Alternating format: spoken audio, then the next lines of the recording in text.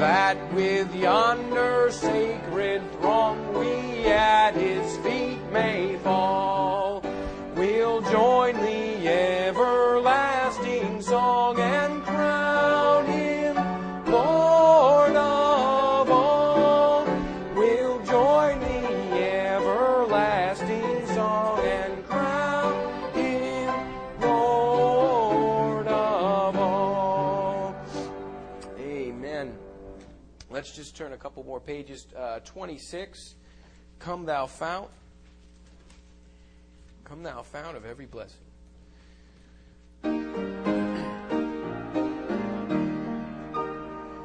Come thou fount of every blessing, to my heart to sing thy praise. Streams of mercy never ceasing, call for songs of loudest praise. Teach me some melodious sonnet, sung by flaming tongues above. Praise the mount I'm fixed upon it, mount of thy. I hope you're fixed upon the mount tonight. On the second, here I raise my sign of victory. Hither by thy help I'm come, and I know by thy good pleasure safely to arrive at home. Jesus sought me when a stranger, wandering from the fold of God. He to rescue me from danger interposed His precious blood. Oh, to praise how great a debtor daily I'm constrained to be. Let thy goodness like a fetter bind my wandering heart to thee. Prone to wander, Lord, I feel it, prone to leave the God I love. Here's my heart, oh, take and seal it for thy courts above. Amen. And then let's turn over to page, let's see what I got here. 380, a special request by Rachel. Jesus Saves. She's learning it, so hopefully we all get to hear it at some point soon. Amen. Jesus Saves, page 380. If you don't know that, you got to know. We have heard the joyful sound. Jesus saves, Jesus saves. Spread the tidings all around. Jesus saves, Jesus saves. Bear the news to every land. Climb the steps and cross the ways. Onward 'tis our Lord's command. Jesus saves, Jesus saves. Wafted on the rolling tide. Jesus saves, Jesus saves. Tell to sinners far and wide. Jesus saves. Hey, how about those people in your office? Sing ye islands of the sea. Echo back ye ocean caves. Earth shall keep her jubilee. Jesus saves, Jesus saves. Let's do the fourth as the last. Give the winds a mighty voice. Jesus saves, Jesus saves. Let the nations now rejoice. Jesus saves, Jesus saves. Shout salvation full and free. Highest hills and deepest caves. This our song of victory.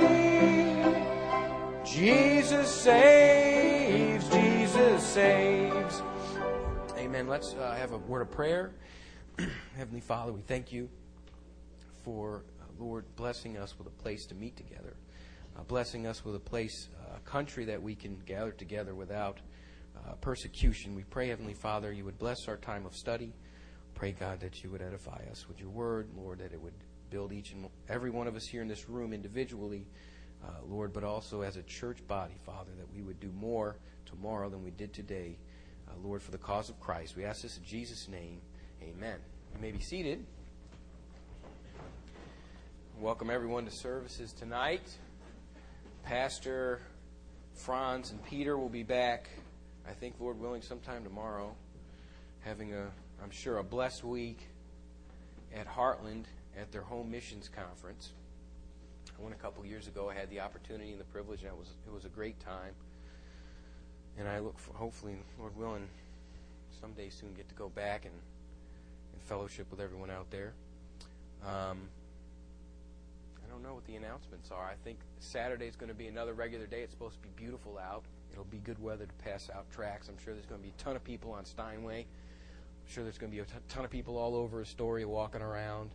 I'd like to be a blessing to see a lot of folks just show up, and we probably, if we could, even head out to Roosevelt Station. I'm sure there's going to be a ton of people there too, thirsty for the Word, hungering for something. Jesus is the only thing that'll fill it.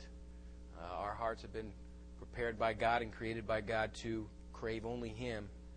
And there's plenty of folks out there that do need the gospel.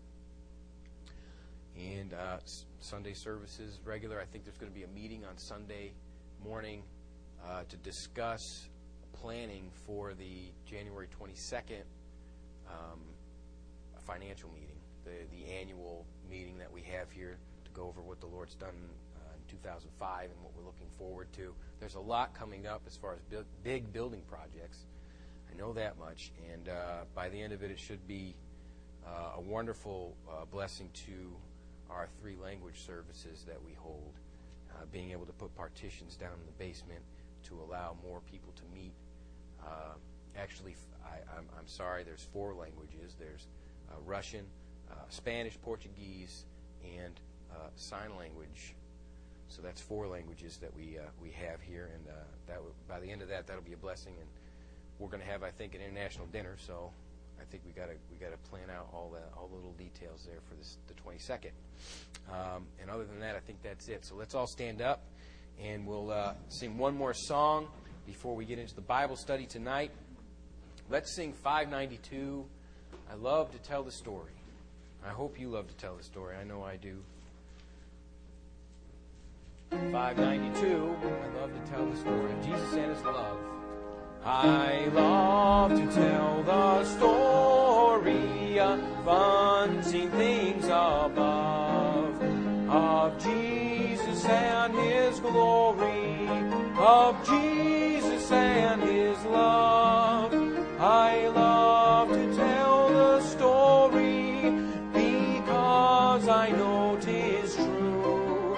It satisfies my longings as nothing else can do. I love to tell the story.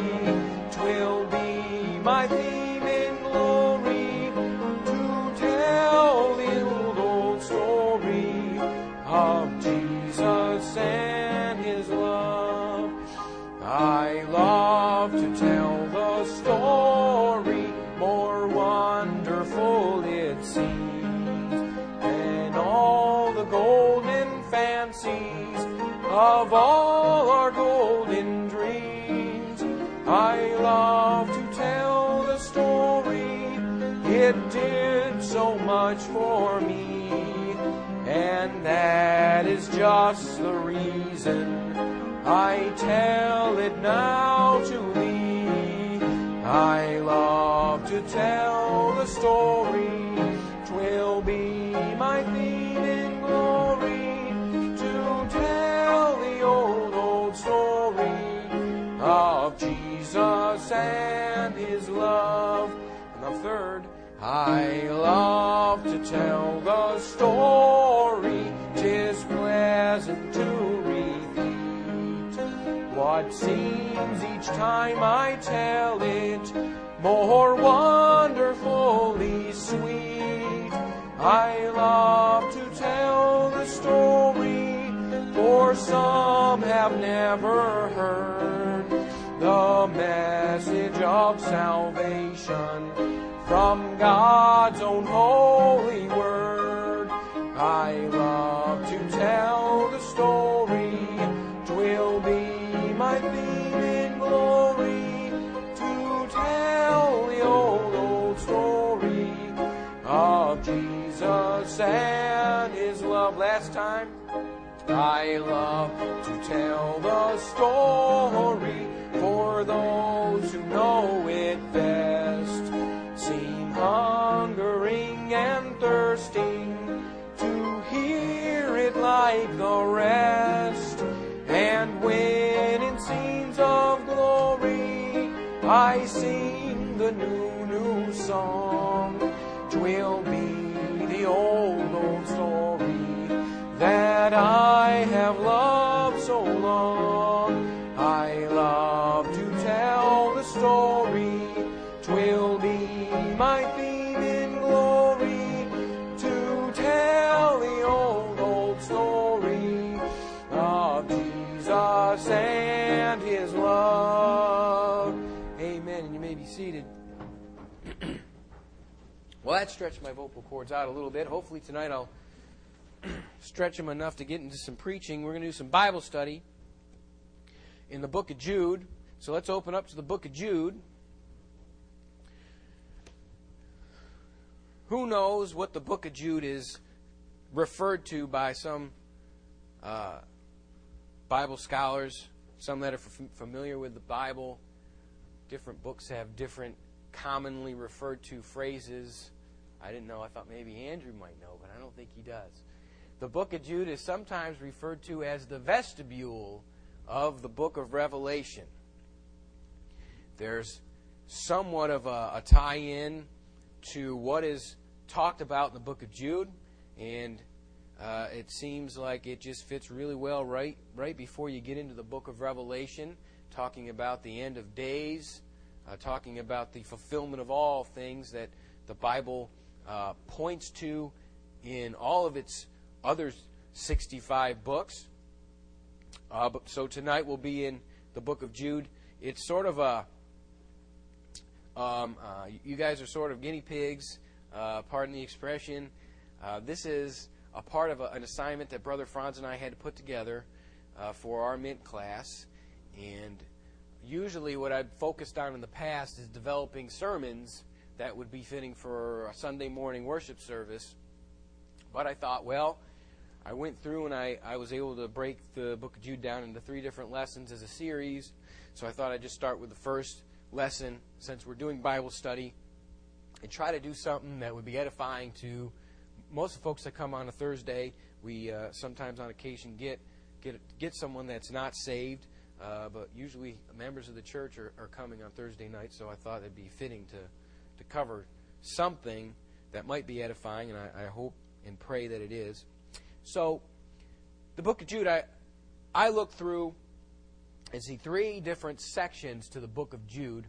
We have the introduction section where Jude gives a salutation, a greeting, and then he talks about, he addresses his audience who are those that are sanctified, those that are preserved and called. He's talking to those who are saved by the blood of Jesus Christ. And then he goes into those people who are not saved but are within the church and are doing their best to undermine the work of the gospel, to undermine the body of Christ. And finally, he gives a call to arms, so to speak, and tells the saints to look out for these people and how to have themselves spiritually prepared for if and when they do appear. And I'm just going to start with the first part of the book. And I've titled this series, Fighting the Enemy Within, as in within the church. And the first lesson I would liken to a battle, to a fight. And so the first lesson is called Introducing the Champs. And the subtitle will be Ways God Looks Upon the Saints. Ways God Looks Upon the Saints. And we'll be covering the first 3 verses. So let's just start in the Word of God. It says, Jude, the servant of Jesus Christ and brother of James, to them that are sanctified by God the Father and preserved in Jesus Christ and called, mercy unto you and peace and love be multiplied. Beloved, when I gave all diligence to write unto you of the common salvation, it was needful for me to write unto you and exhort you that ye should earnestly contend for the faith which was once delivered unto the saints. And this is our introduction. This is the introduction. He's addressing his audience. He goes into, after that, obviously talking about certain men crept in unawares. But tonight we're going to focus on ways God looks upon the saints. In this corner, the ever-reigning champion. In the introduction in verse 1, Jude, the author of this book, introduces himself and he establishes his authority. He starts off by saying that he is first and foremost a servant, which would be fitting to an apostle. And he, being the apostle, also referred to as Judas, not Iscariot, he picked up on what Jesus said as being a servant first and foremost, and being the least of the brethren, putting others before yourself, putting others' needs in front of your own. And so he establishes that he is saved, that he is an individual that has the authority of a saved individual to write something spiritually concerning the things of Christ, things of the Bible. And then he further proclaims that he is the brother of James. This is not the same James as the sons of Zebedee, James and John.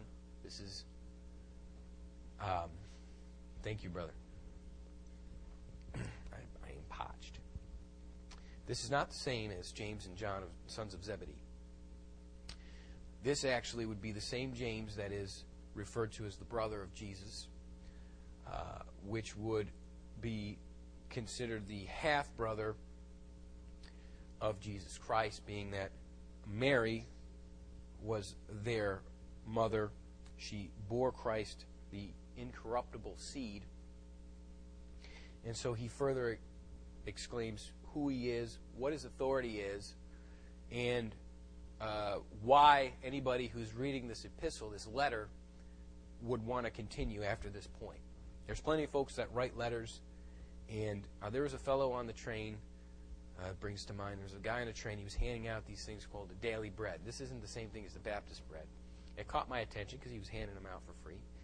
And I asked him, well, who are some of the contributors, And he's like, well, it doesn't matter because it's, really, are they speaking from the Word of God? And I said, well, you have a point there, but usually I can tell by who the contributor is. If I know the name, if it sounds familiar, if I know who the person is, usually I don't even want to go there, even if they are pulling stuff out of the Bible.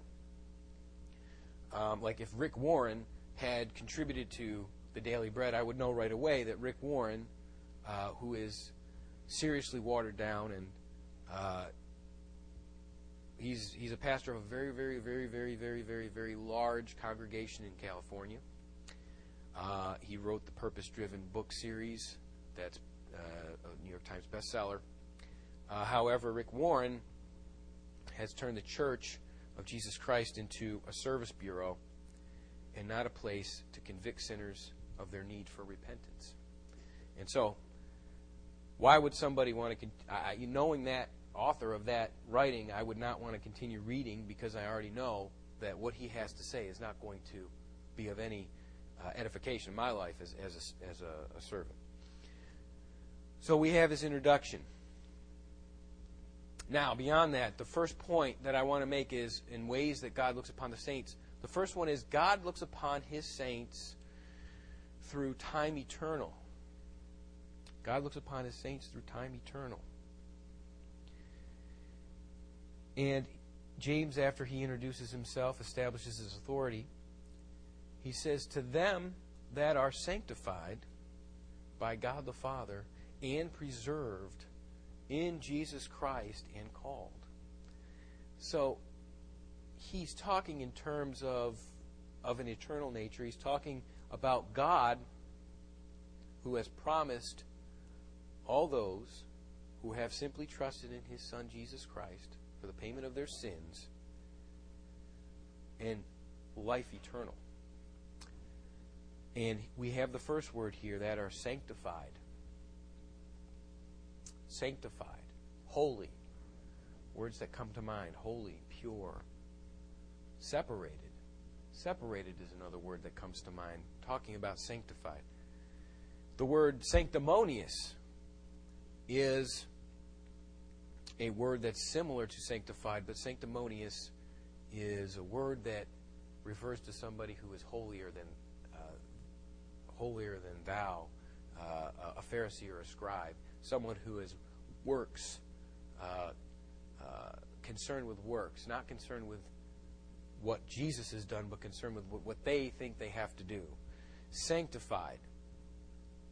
They are, by God's grace, saved through faith, and not that of themselves. Not of works of righteousness which we have done, but according to His mercy He saved us. The second word, preserved. And preserved. Jesus, speaking of Himself as a shepherd, said that His sheep, no man shall pluck them out of my hand. There's a lot of folks that teach that you can lose your salvation. I don't know if you can lose something that's eternal. I don't know how that's possible. That'd be, I guess, the same thing as being able to count something that's infinite. It just doesn't happen. The Bible makes many promises that once an individual makes that decision to simply trust in what Jesus has done for them, they are sealed. They are sealed, and against that day of judgment, they are preserved against the wrath, or from the wrath of God. Preserved, protected from death and hell. Preserved, hey, kept for a purpose. Preserved, kept for a purpose. Reserved and preserved, very similar words.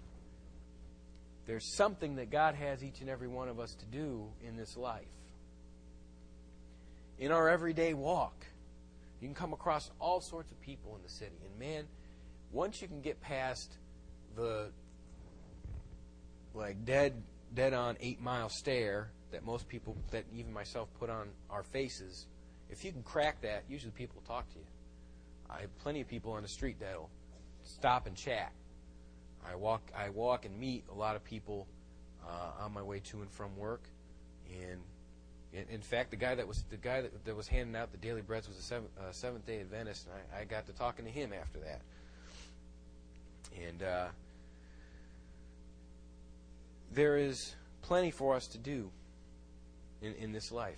Just handing a tract to the person at the grocery store. I mean, there's tons of things that simple everyday things we can make it an opportunity to minister to somebody.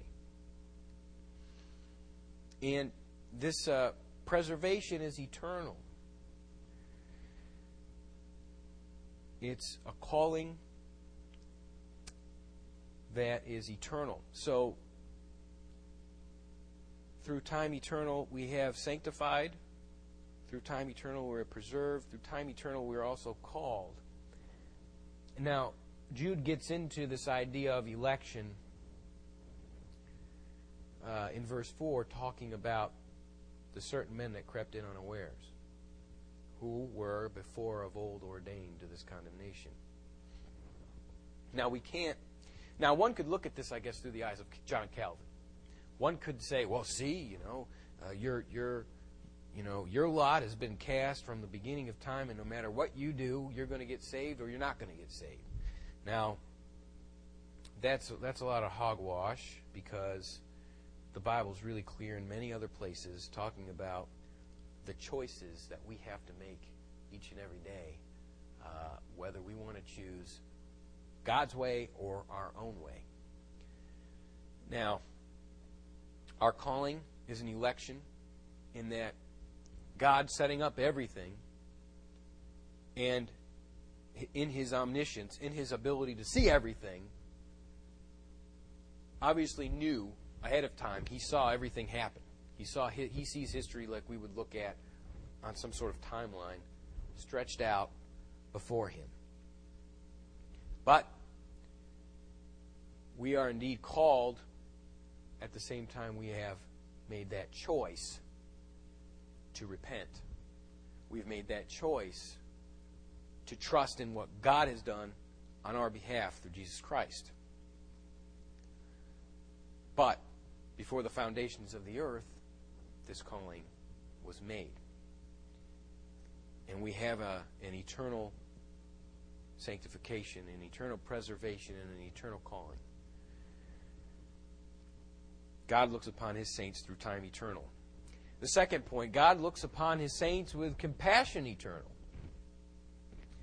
God looks upon His saints with compassion eternal. Jude says in verse 2, mercy unto you and peace and love be multiplied. His salutation, mercy unto you.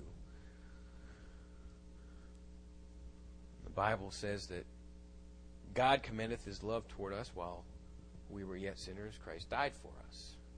There's mercy. And so while we were yet sinners, and while we are yet saints, those of us who have trusted in Jesus Christ, His mercy continues in our lives. You can see His hand working in every facet of your life if you would take the time to just think about those merciful acts of God in your life, His grace. Not just getting saved, not just being delivered from your self-destruction, not just being delivered from guilt or pain or the empty life that one has without Christ, but even in the little things, even in the daily things, even in just the day-to-day of this life, seeing God's mercy. I would think that all of us here, if we wanted to think about it long enough, we could probably just sit here for days and days talking about God's mercy in our lives, the different things over our lives that God has done. Mercy unto you.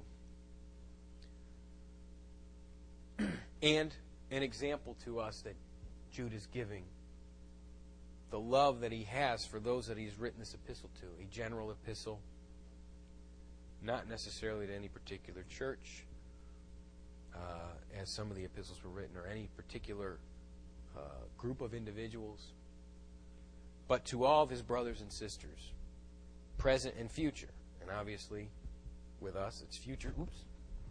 Good catch. I'm sharp. Obviously, to us, it's future. We see his concern for us a couple thousand years later. And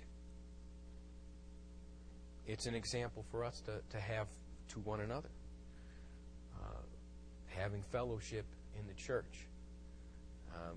Not just meeting up with folks 3 times a week here, but trying to do other things, trying to get out and do more things with each other, Christian fellowship. And mercy unto you and peace. Compassion eternal, peace. As a saved person, we have peace that passeth all understanding. The power of God's grace in action. The power of God's grace in action.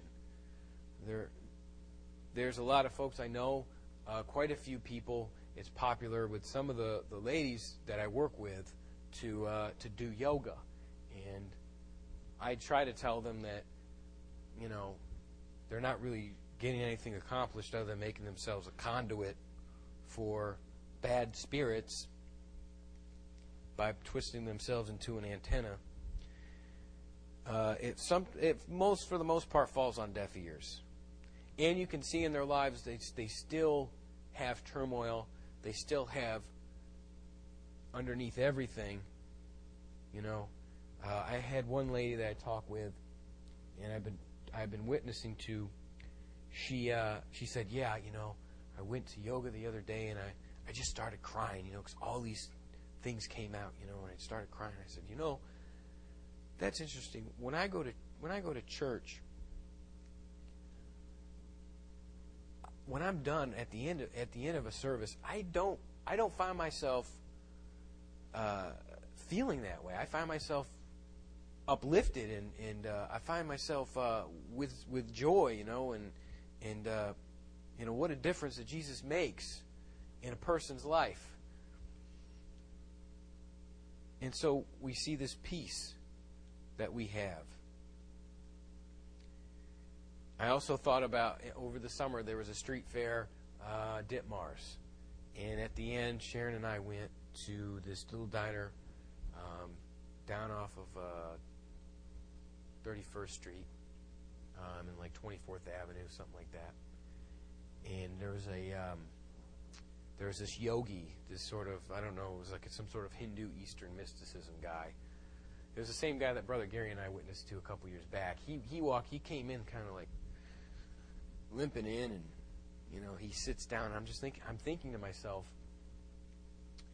and they speak. They're really focused on this idea of very carnal, feeding the body, doing these things, stretching and exercising, and all those things. And I thought, his body is deteriorating. He doesn't see how our flesh is corrupted. He doesn't understand that he's breaking down and making his transition to the hereafter.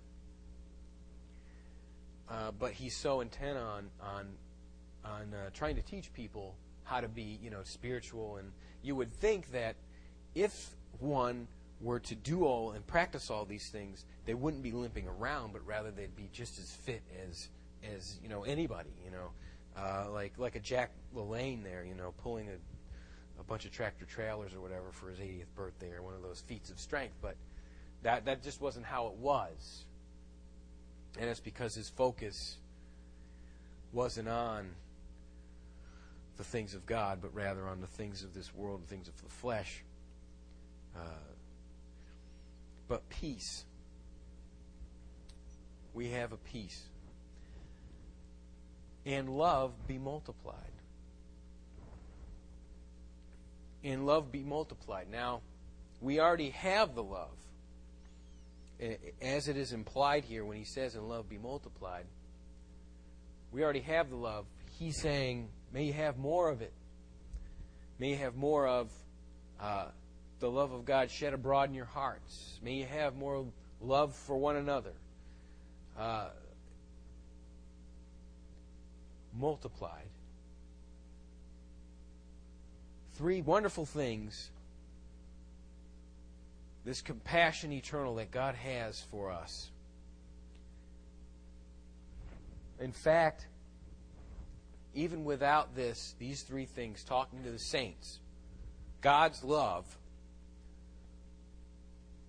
was for the entire world when He brought Christ to Calvary's cross. God so loved the world that He gave His only begotten Son. A world that mocks Him. A world that goes out of its way to undermine Him. A world that blasphemes Him. A world that wrongs Him at every turn. And even those of us who were once unsaved loved us first.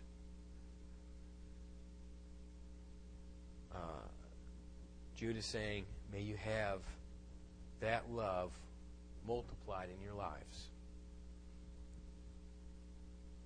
I like Brother Jude. He's a nice guy. And now God, He looks upon His saints through time eternal. He looks upon His saints with compassion eternal. The third point I'd like to make is God looks upon His saints for a duty eternal. In verse 3 it says, "Beloved, when I gave all diligence to write unto you of the common salvation, it was needful for me to write unto you and exhort you that ye should earnestly contend for the faith which was once delivered unto the saints." Verse 3, diligence.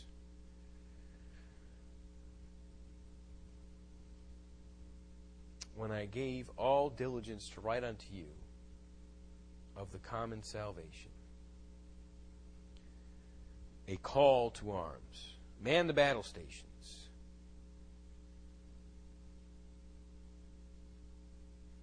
the common salvation is under attack. There's another gospel that's being preached. Many other gospels that people have come up with. The Mormons have their own gospel. We were talking to a Mormon, again, Brother Gary and I. We get into some adventures. It's nice. We should go out more, brother. Talking to some Mormons. The gospel means good news. Brother Gary asked this fella, what does good news mean? He said, well, the good news is there's 12 apostles on the earth. What? I don't know. That's another gospel. That's not the gospel that's in the Bible. That's not the gospel that's in this book here.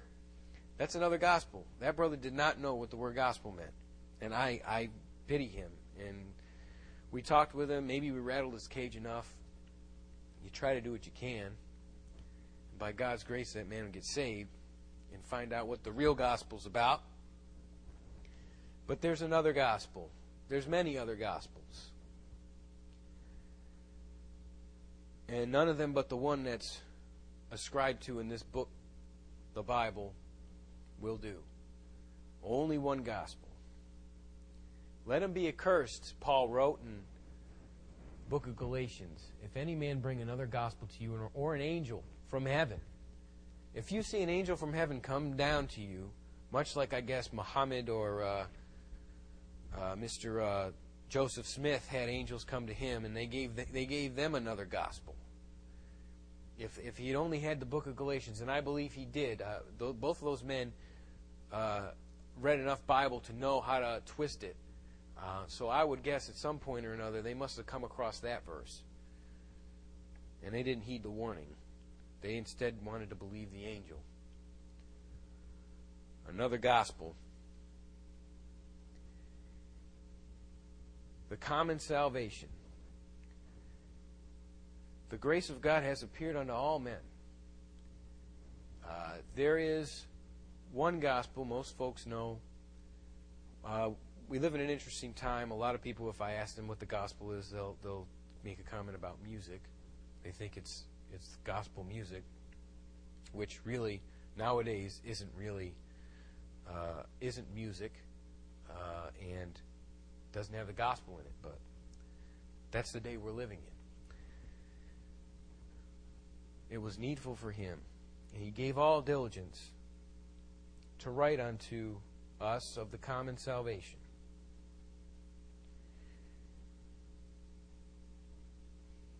The church is being infiltrated, and he goes into this in verse 4 again. The church is being infiltrated in order to be destroyed, undermined, made ineffective. The churches, and we can see this, and this is how the book of Jude sort of fits in well and kind of transitions right into the book of Revelation, where we have Christ now addressing these 7 churches. Some of these 7 churches, like Laodicea, the one everyone likes to go after, but without a doubt, that church had a lot of certain men who crept in unawares. And so Jude is bringing to attention and to our attention, even today, and especially today. I mean, as we hurl ourselves toward just an amazing series of events in this world, especially considering all that's going on in Israel, there is a group of people for the past 15 years called the Temple Institute. They have a website, templeinstitute.org. They have rebuilt the vessels for the temple, the golden laver. They have reconstructed, fabricated the garments for the priest. They have the ephod with all the stones in it. They have the hat that they wear. It's amazing, and you can look at on the website, and it's got all the things, and it talks about the different things, and with the priest's garments and all the details it goes through. The only thing they don't have is the ark, and they say they know where it is. It's just a matter of time. It's just a matter of time. Who knows what's going to happen? Maybe a stray missile from Iran is going to take out the mosque there, and on the Holy Mount, and then Israel's going to build the temple. Amazing stuff going on, just incredible. We live in the end of days, without a doubt. In Jude, this is another interesting thing about Jude. When he's addressing, the way he addresses this, for there were certain men that crept in unawares. The other epistles are giving warnings. Now, 2 Peter talks about more of a present situation. But the other ones, if you look at them, talk about things in the future. This is going to happen. Paul writing to Timothy, certain things are going to happen in the end times. Men are going to be lovers of pleasure more than lovers of God. He gives warnings for future things. Jude is sort of like, this is happening now. And how early on in the church these things started happening and occurring. And how even more now, as history has unfolded, gotten to a place where we're getting too much training from the television. I got way too much training growing up from the television.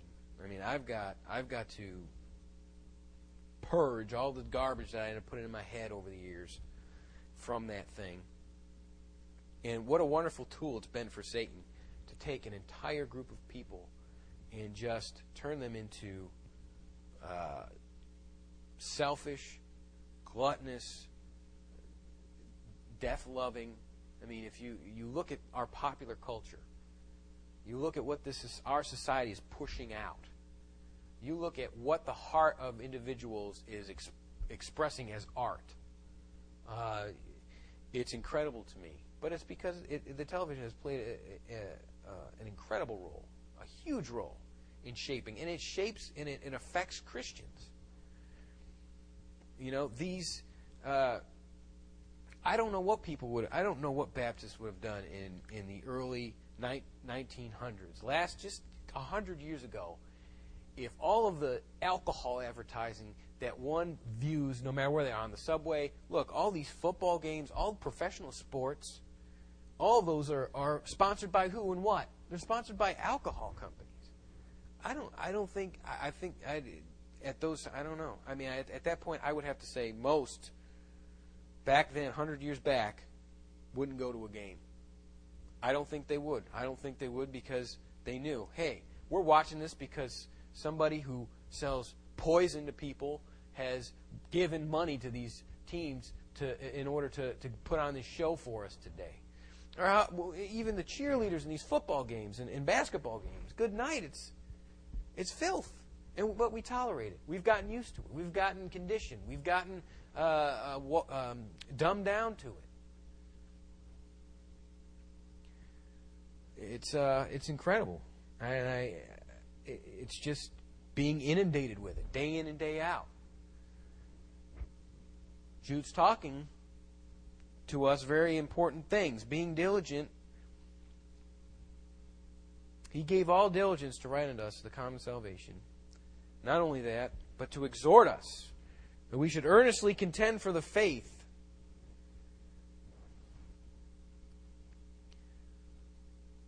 Earnestly contend for the faith. Not just, halfway sort of, do what you can. It's all right, When you have a second, if you might contend for the faith, go ahead, guys. Get it together and, see what can happen. If you got time. If you got time out of your schedule, contend for the faith. Man, he wants us to put our heart into our Christian life. He wants us to sell out. I mean everything, wholesale, the whole thing. He wants us to look like nuts. He wants us to... People... if you took your average person on the street and put them aside and you said, now listen, this is what I believe. This is why the Bible talks about casting your pearls before swine. People will not get it. They'll say, okay, so you think 2,000 years ago this Jewish guy was crucified for you, and that he went up into the sky, and he's going to come back from the sky. And before he does that, though, he's going to take you up there, and then you're going to come back, and then you're going to just destroy stuff and clean up the world, and he's going to establish a kingdom in Israel. Right? That's what you... They think we're nuts. Amen. Go for it. Think I'm nuts. Hey, earnestly contend for the faith.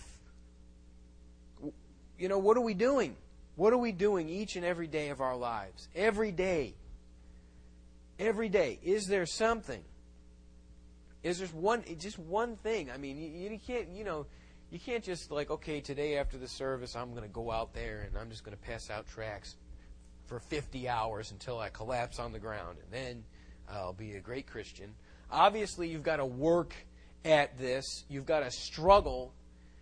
Being earnest isn't easy. Being earnest takes focus. It takes concentration.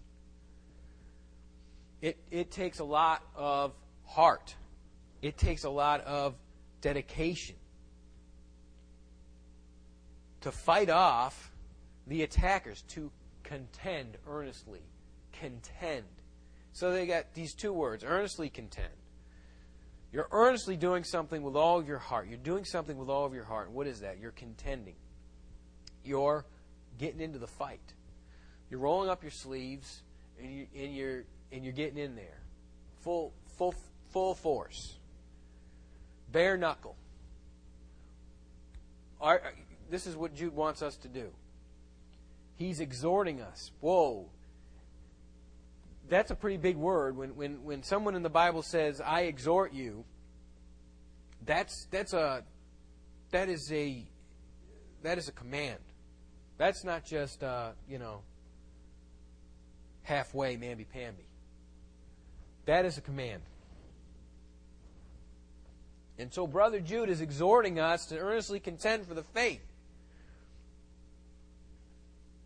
Brother Jude is telling us to put our hearts into it and to fight off the attackers. There's going to be people in the church coming in with all sorts of ideas. Might want to try to take the church and split it up. Now, there's a lot of folks that don't. There are a lot of folks that do purposely want to go into a church and destroy it. There are people that want to do that. There are people that wicked and evil. Then there are the folks that don't understand. They know enough about the Bible to be dangerous to themselves and to others. And they have the best intentions, but they're misguided. They get into a church, and that can start causing problems if they start sowing discord, if they start telling people weird things, and people start saying, oh, that's an interesting one. I haven't heard that before. Tell me more. Their ears start to, itch a little bit. But we're supposed to be vigilant about it. We're supposed to be wanting to be awake. So we hear something funny, we can say, wait a minute, would you elaborate on that? And then say, will you show me where that is in the Bible? I'd like to see that for myself. Earnestly contending for the faith means that there's going to be training. Just like a fighter, a prize fighter, how much work that they put into, X amount of hour and a half of fighting. I don't even know how long a boxing match is. It's been a long time since I watched boxing. I think the last time I watched it was when Mike Tyson bit that guy's ear. That's a long time ago. Nevertheless, Mike Tyson trained a lot. I don't know if he ate gunpowder to do it. I don't know what he did. Obviously, he was out of his mind because he bit a guy's ear, but we're supposed to be training. Part of being a contender is being fit. And being fit, as far as we're concerned, is being in the Word. Being fit, as far as we're concerned, is being in prayer. We have this fellowship with one another. We can grow in so many different ways if we just stick to the book. We can grow in so many different ways if we allow our fellowship to grow with one another as a church and our fellowship with Jesus and ourselves. Contending. And this was once delivered, this faith. One time, one means, to one people. This faith was delivered. This faith wasn't delivered in a couple of different ways. I hear people say there's many different roads to heaven. It's the same destination.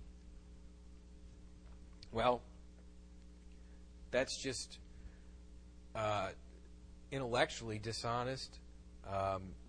You can't really have converging ideologies end up in the same place. I mean, either you're going the same way or you're going a different way.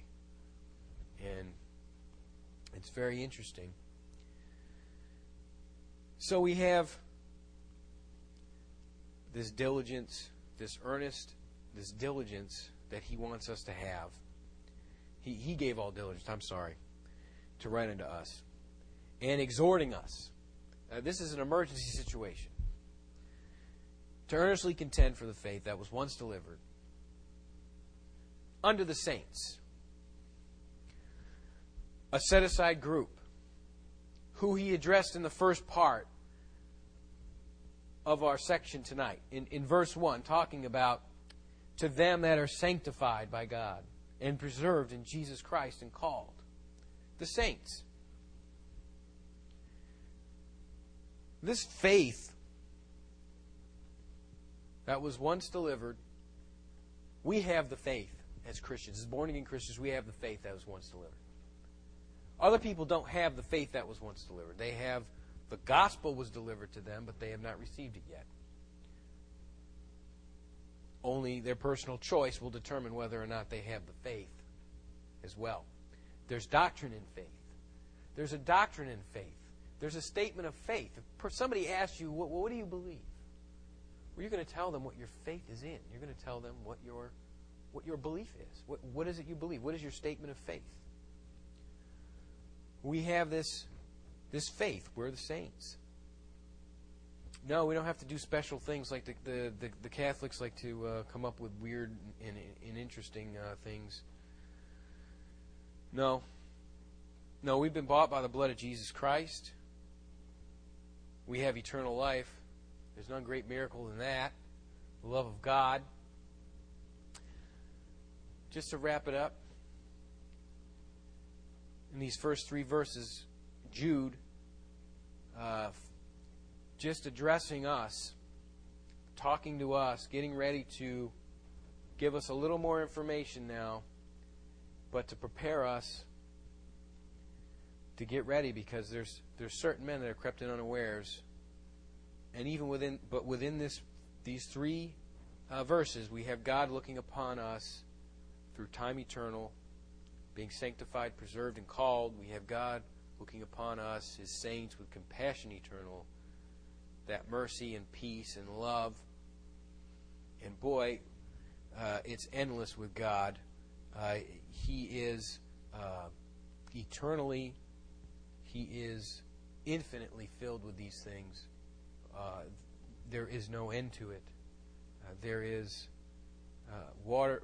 There's a fountain that we would never thirst again if we would partake of it. And that fountain has those things in it. Not only just eternal life, but boy, eternal peace, eternal mercy, eternal love. And God looks upon us, His saints, for a duty eternal,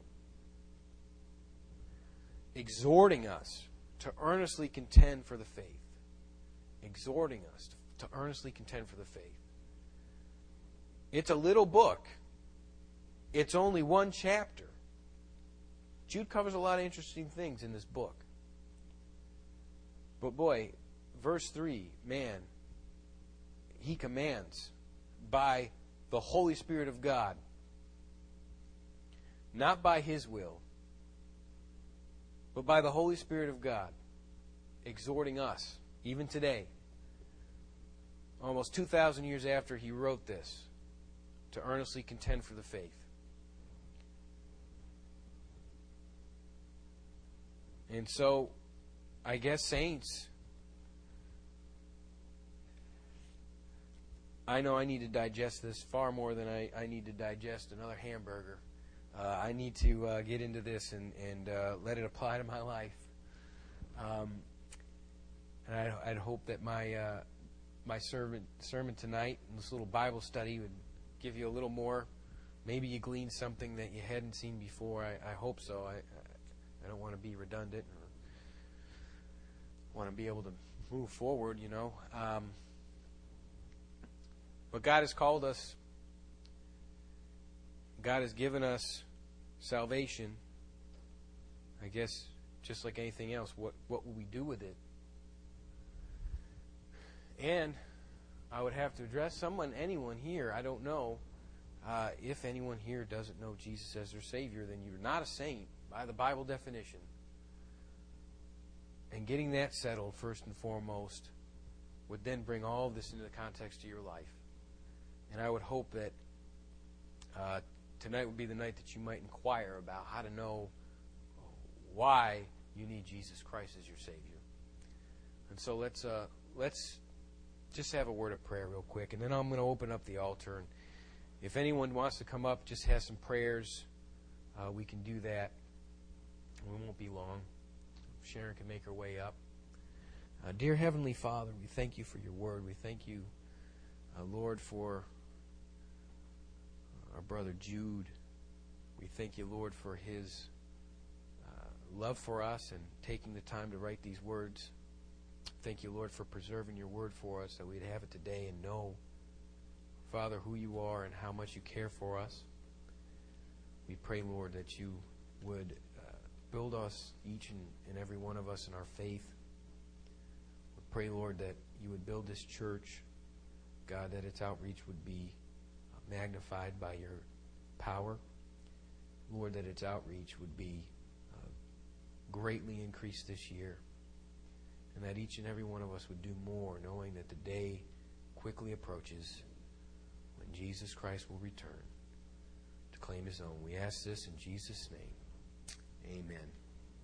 If you'd like to come up and have a time of prayer at the altar, we always like to open up the altar for prayer.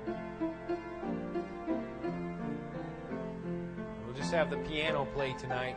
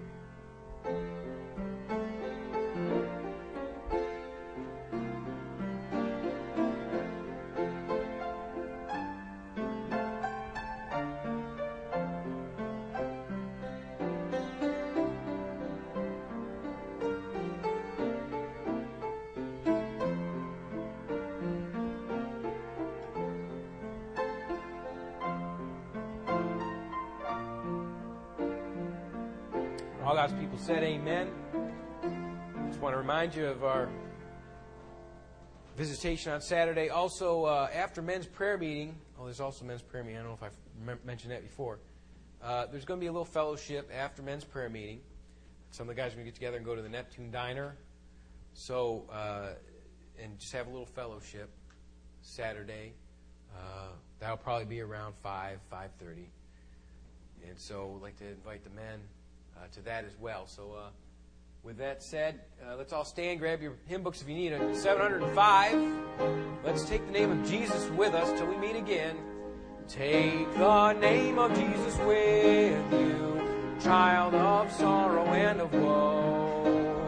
It will joy and comfort give you. Take it then where you go. Precious name, oh how sweet.